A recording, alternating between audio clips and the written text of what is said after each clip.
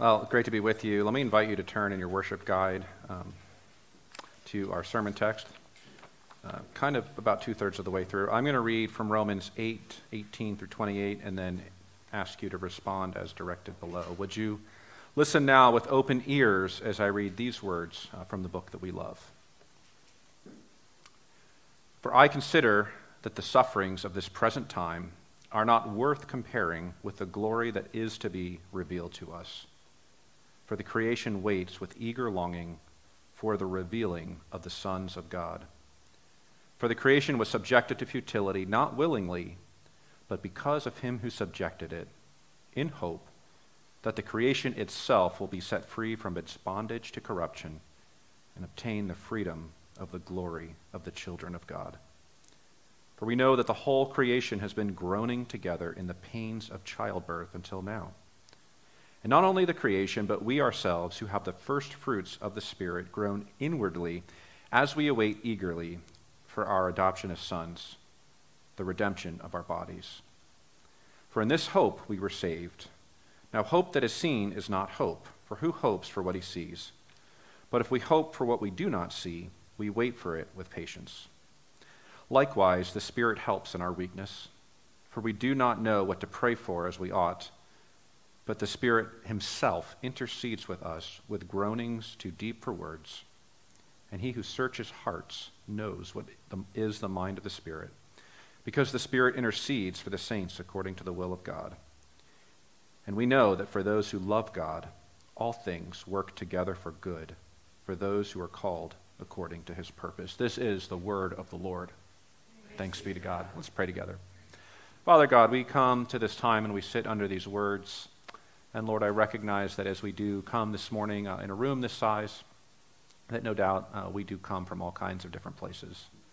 Lord, some of us come in here and we are in a season of joy, a season of abundance, a season of blessing.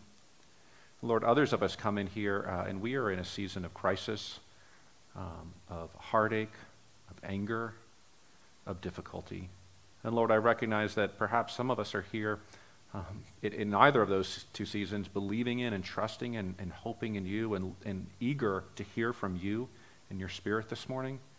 And yet others are here and we're not quite sure what we think or what we believe about you. We're not sure if you're real and if you are, if you're good. And we're not sure if there will be any benefit to hearing these words this morning. Lord, I pray whatever place we find ourselves in, whether we are here celebrating or suffering, whether we are here with an abundance of faith or with barely any faith at all, Lord, I pray that you would give us grace to see that in the way that matters the most, that we do all ultimately come the same. We come here with an overwhelming and an unrelenting need to connect with the God of the universe through the person of Jesus Christ. And so I pray that you would do that very thing this morning in our lives and our hearts, that you would break through the barriers that we erect. Lord, that we would be confronted directly with the holiness that you have and with the goodness of the gospel. We pray in Jesus' name. Amen. Amen. Good morning. It's so great to be with you. My name is Darren, and I am formerly a pastor. So I'm a little rusty here. So I don't even know how to use this thing, where it's supposed to go. And I just want to tell you, pastors are weird people, right? No offense to any pastors here. But if you're a pastor, we have weird things about you. And one of the things that has perplexed my family the most in this recent season is that as I was making this transition in life, people have midlife crises. Some people go out and buy a sports car. Some people, they run away with, their secretary or something. I decided to start driving for Uber. My daughter was in gymnastics for 2 hours at a clip. I had nothing to do, and I thought, I am not being productive. I should go do something. So I started driving for Uber. And again, all of my friends are just shaking their heads at this and don't understand it. But I enjoy it. I enjoy connecting with people. I think it's, to an extent, it's me kind of wanting to pastor people again. And, I don't have a congregation, so I have a customer. And it's a goal of mine every time I have a customer to try to provide such warmth and such hospitality that sometimes folks open up. It's rare, but sometimes they do. And by the way, only 2 out of 10 ever tip, just so you know. So I tip a lot now after this. So I was driving one lady one night, and, doing my usual thing, hey, how's your day going? Hoping that this ride will be a good part of your day. That's one of my lines I say. And she's like, well, I've been in a hard season. She said, recently separated from my husband, and I found out that my husband had decided to run off with my college roommate. And I said, that sounds overwhelmingly hard. And she said, well, it is, but you know what? I'm a Christian. And she said, but there's different kinds of Christians. She said, I want to tell you. And I was like, please, tell me more. And she said, well, there's Christians that just go to church, and then there's like actual Christians. And I was like, how about that? And I said to her, it's probably true that the authenticity of your faith really can be seen when your husband leaves you for your college roommate. It seems to me that like a situation like that really proves the genuineness of someone's faith. She's like looking at me like, what? And I was like, all right, fine, I'm a Christian. So I almost prayed for her, which would violate the Uber community guidelines. I wasn't sure anyway. But, friends, this is the heart of what I'm bringing to you this morning, right? I mean, this lady that lives in Collegeville, right, who is entering this profound crisis, that hurts at all kinds of different levels. It's the question that I'm asking of our passage, and this is a passage that verse 28 has become kind of a cliche in some circles. I don't know if you've ever felt that. The question I'm asking is, what does God want to say to you when you are in a crisis at that level, right? When you're in a crisis at the level of my Uber rider, right? And I also want to, first thing I'm going to tell you, sadly, hopefully you'll still listen, is that if you are a Christian long enough, as in like you don't die, right, unexpectedly, in which case your family will be in that kind of crisis, you will have a season like this. You won't have exactly this season, right? Not every one of you are going to have what this lady had, but you will have your own version of it, right? How do I know that? Well, I see it right in verse 18. Paul is addressing a group of people, and he's saying, listen, I want to speak into what you're experiencing when? At this present time, the sufferings of this present time. In verse 17, if you have your Bibles open, you'll notice that in verse 17, there's actually a condition, right? He says, we will reign with Christ if we suffer with him. And so the idea from Paul is that this is going to be a reality at some point in your life, probably more than once. And it will look different for everyone. I'm not even a pastor anymore, right? I just Uber for fun. And, nonetheless, as I've walked with a couple of folks, right, I have two people I'm walking with right now who either were in or are currently in relationships that are characterized by abuse and control, right? I have friends who are walking with parents through terminal disease. I have people in my life whose family is experiencing a profound and overwhelming crisis. I've been observing a variety of reactions to situations such as these. I will tell you that I've had my own version of this lady's crisis, right? Chrissy's right here. She didn't run off with... Dude, if you ran off with my college roommate, that would be weird. He's a weird dude. That would be its own thing. But no, she did not run off with Greg Orbino, whatever he's doing these days. Right? But I have my own version that I'm not going to go into a lot, but I will just tell you that, I have cursed more in the last 6 months than I ever did before being a Christian. I just want to be honest with you. I've done a lot of sinning, done a lot of cursing, and done a lot of anger. Right? So I'm coming to you not as a practitioner, from an ivory tower, but as a fellow sinner, as someone who's having presently to look at this passage and ask the question, what in the world does it mean for Darren? And I'm asking this for you as well. What does this mean for you today? So I've seen a couple of responses as folks go through a season like this. One response is to become stoic and to just not think about it. Oh, life is hard, but I'm stoic and I love the Lord. Most of the time in my pastoral experience, folks don't want to sin by being honest about how they feel, so they decide to sin by lying instead, as though that's better, right? Personally, I don't think it's better. But that's one reaction that I've seen a lot. I just become stoic and, I say Sunday school answers and I don't even think about it. So So that's probably the more popular response that I've seen in the church community. There is an unpopular response, right? And that's to become very angry and to do a lot of cursing, right? I probably fall into the second category. Has its problems as well, and it's not exactly something I recommend, but it is a second response. There's a third response that we're going to get at the end of this passage that I'd like to set before you this morning. So what will your response be when, not if, but when you face seasons such as this? And what in the world does the apostle want us to know from this passage for such a season? So let's get into it. The first thing that he wants us to know is he wants to acknowledge the reality of suffering and not to pretend it doesn't exist, right? So the Stoic kind of, to some extent, wants to pretend it doesn't exist. Paul acknowledges it. He says, the sufferings of this present time are real. But he doesn't stop there. He says, they are very real. They are a reality. You will experience them. It will be hard. What does he want you to know? What's the first thing he wants you to know about a season such as this? If you're in this season right now, the very first thing I want you to go home absolutely assured of, right? If you will be in the season, same thing. First point, it will not be permanent, right? What does he say?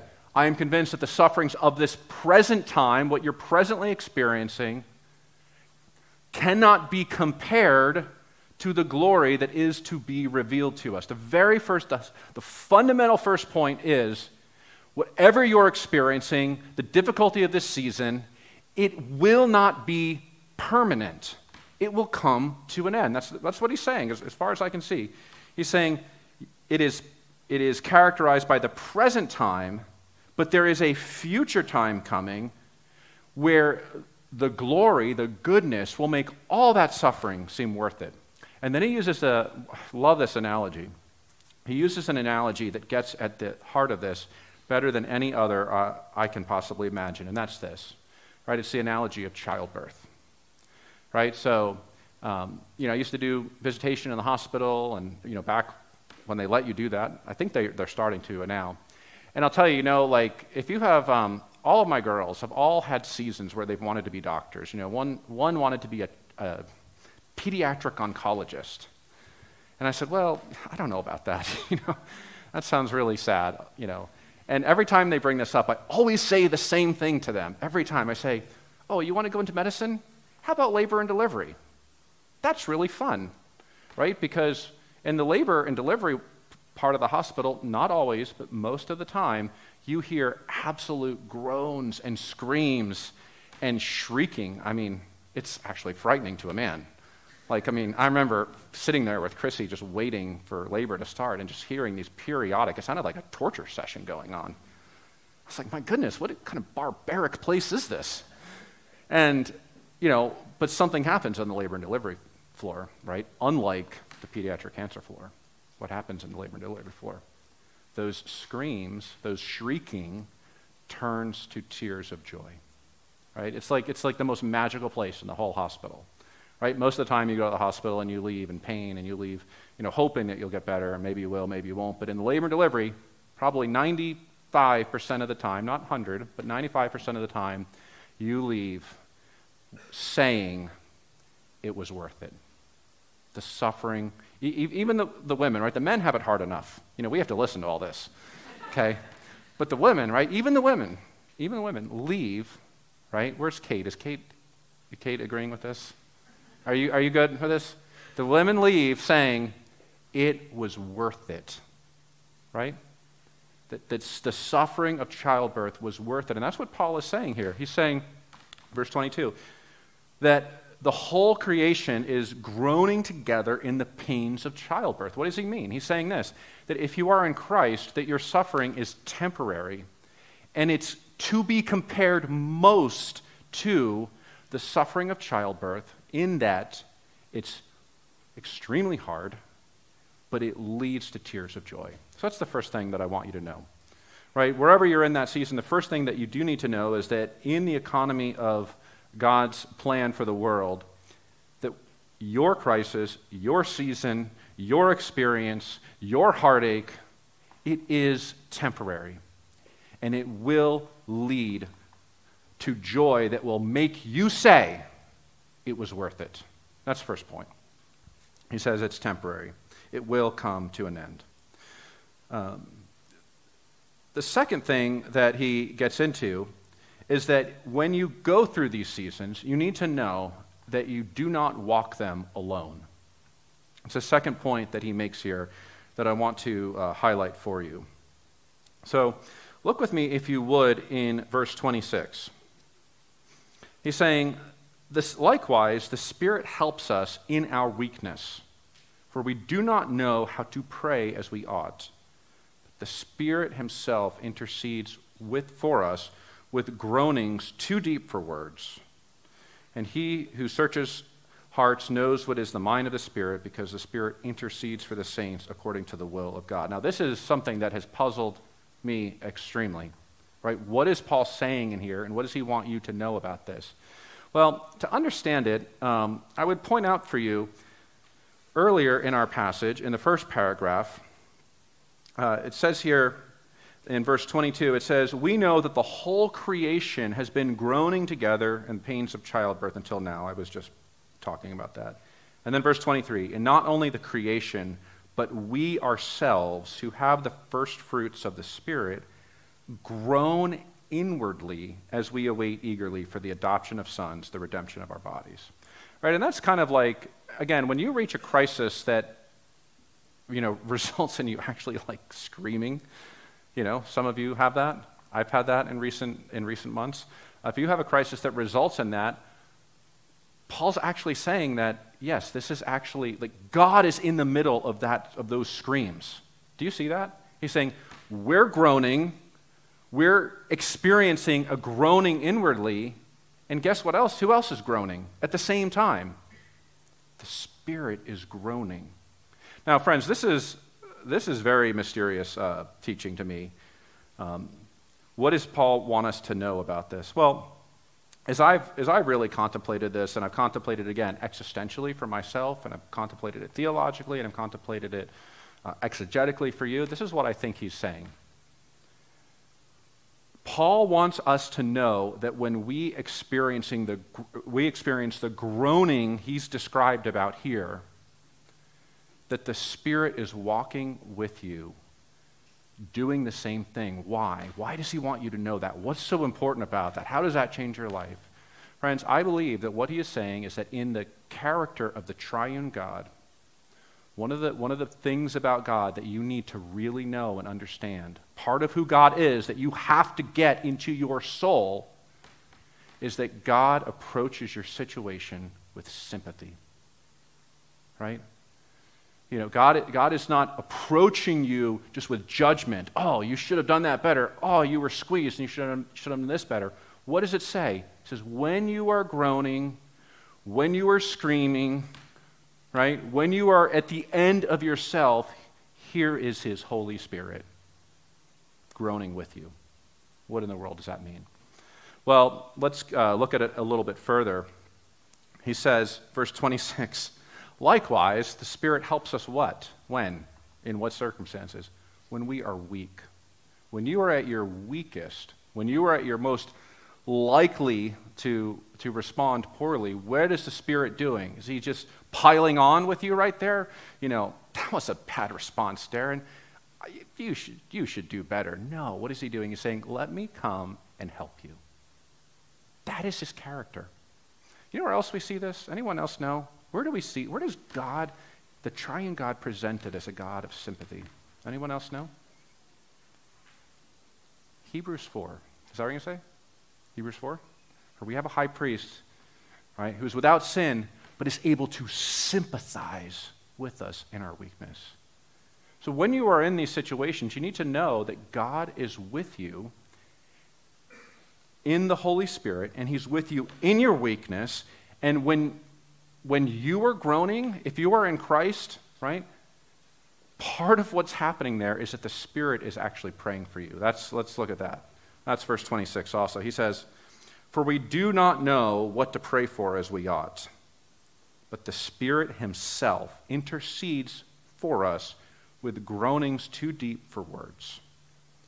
So this is what God is doing in these situations. Right, the first thing we need to know, it's going to come to an end. It's not permanent. The second thing we need to know is that if you are in Christ, the Spirit is walking with you, and he's fixing the fact that you don't know what to pray for.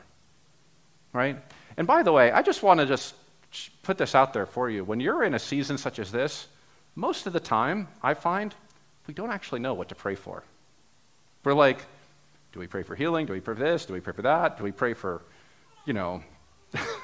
there's a whole number of things that we could pray for, and I've heard some funny ones recently. We don't know what to pray for, right? And if you're in a crisis and you feel like I'm prayerless right now, very easy to happen. Word of Christ to you today is that the Spirit himself is praying for you. And here's the difference between when the Spirit prays and when we pray. Look at what it says in verse 27. The Spirit intercedes for the saints, how? According to the will of God. So this is what the apostle is presenting to you. You're weak, you're messed up, you're flawed, you're in a situation that is making all of those wonderful qualities come to the surface in 8K HD like never before, and here is God walking with you, praying for you, groaning with you, taking on your weakness and saying, I'm going to help you in your weakness. And how does God the Father respond to that? Well, verse 27, and he who searches hearts knows what is the mind of the Spirit, because the Spirit intercedes for the saints according to the will of God. And then we get to our favorite verse, right? And we know that for those who love God, all things work together for good for those who are called according to his purpose. You see what verse 28 is saying now. He's saying the reason that all things work together for good, the reason that verse is here is because God always hears and always answers the prayers of the Spirit as he's interceding during those circumstances, during those seasons, during you're brought to your end of yourself, and God hears the prayers of your Spirit. We're all down here like, I have no idea what to pray for. I just want to either be stoic, I want to curse, I want to freak out, and the Spirit is saying to the Father, listen, Darren is really weak right now. So let me do the praying for him. Let me pray for him right now. And you know what God says in response to that? He says, okay, I'll do it. That is the context of verse 28. You want to know the context of verse 28? It's God hearing the prayers of the Spirit and agreeing to answer them. And ultimately, what Paul has in view here, by the way, is he doesn't have our immediate lives in view, right? So he's not saying that, everything will work out in the end, it's fine.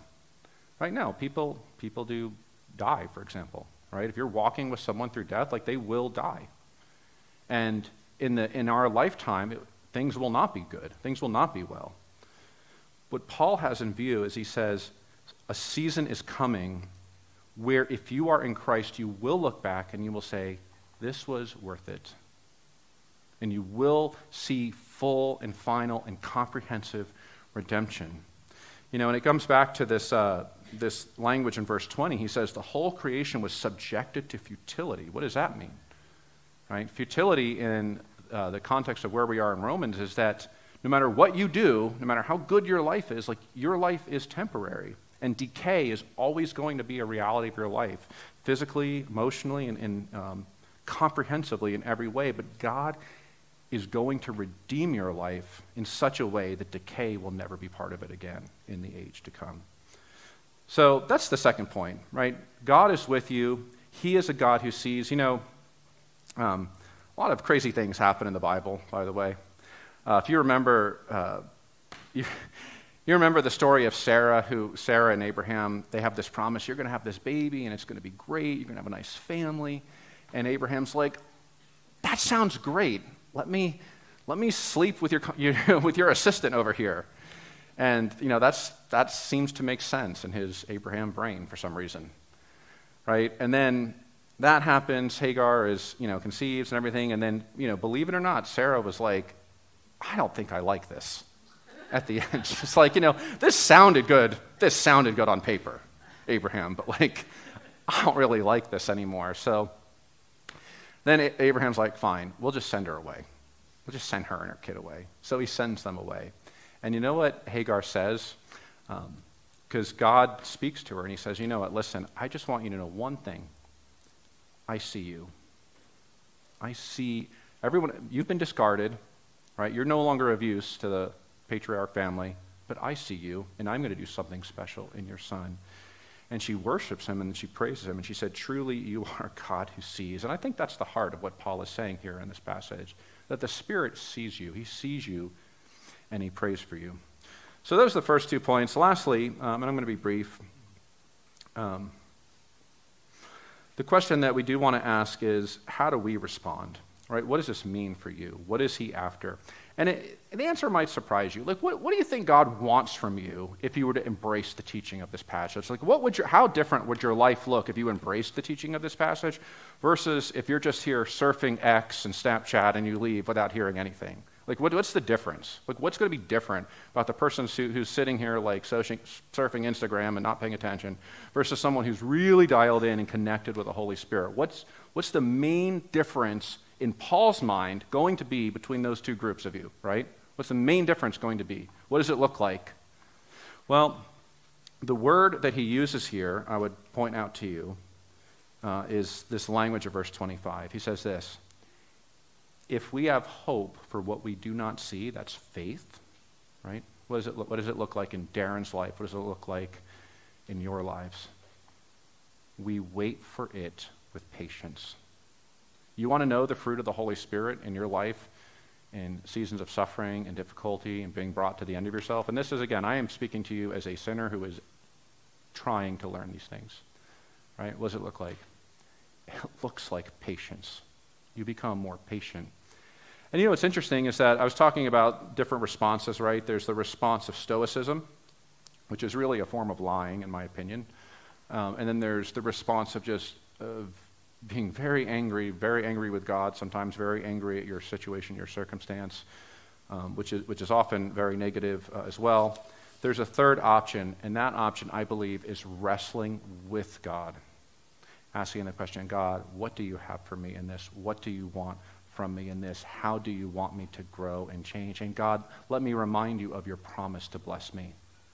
See, Jacob was commended, I believe, for wrestling with God in that way. And I will tell you, pastorally, that's what I would like to see this morning in response to this teaching is, I would love to see wherever you are on the spectrum of all that I've said, would love to see you go out of here and say, God, I want to take you at your word more than I already do. And one of the ways you'll know that it's true is that you become more patient. You're able to endure more things, right? Because you know that it's coming to an end. You know that you're not alone. You know, when you feel alone, man, you do crazy things, right? When you feel like I'm all alone over here, I'm all isolated, I have no help, I have just on my own resources, like that's a terrible place to be. And so God says, no, you're actually not alone. You're with the Holy Spirit. And then he closes with this passage, with this promise of verse 28 where he says, not only you're not alone, but God has guaranteed the outcome.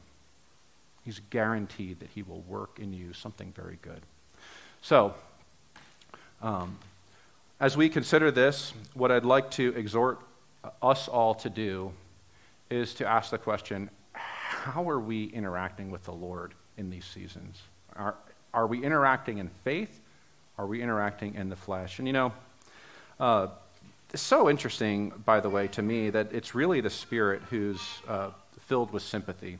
It's really, you know, in the theology of Trinitarian Christianity, it's the Spirit who is overcome with sympathy. And it reminds me of the Lord Jesus Christ who comes to earth, who gives us this table as a means to saying, you know what, I see you in your sinning, I see you in your weakness, I see you in your doubting, and I want you to know that I am going to groan with you, not just figuratively, but Jesus, he said he let out loud sighs and tears, that he groaned for his people, that he experienced physical and spiritual and emotional pain, that he was betrayed for his people, that he went willingly into the depths of the earth and all that happened in that situation for his people. And as we come and we take this meal, I hope that for you, that this meal can truly be what its name is. Its name is the Eucharist, or the place of thanksgiving. I hope that as you come this morning, that Christ leads you to say, thank you. Thank you for loving me this much. Thank you for not leaving me on my own. Thank you for not abandoning me when I was at my worst. Thank you for being my Lord and Savior. Let me pray for us. Father God, we praise you, and Holy Spirit, we adore you, and Lord Jesus, we worship you.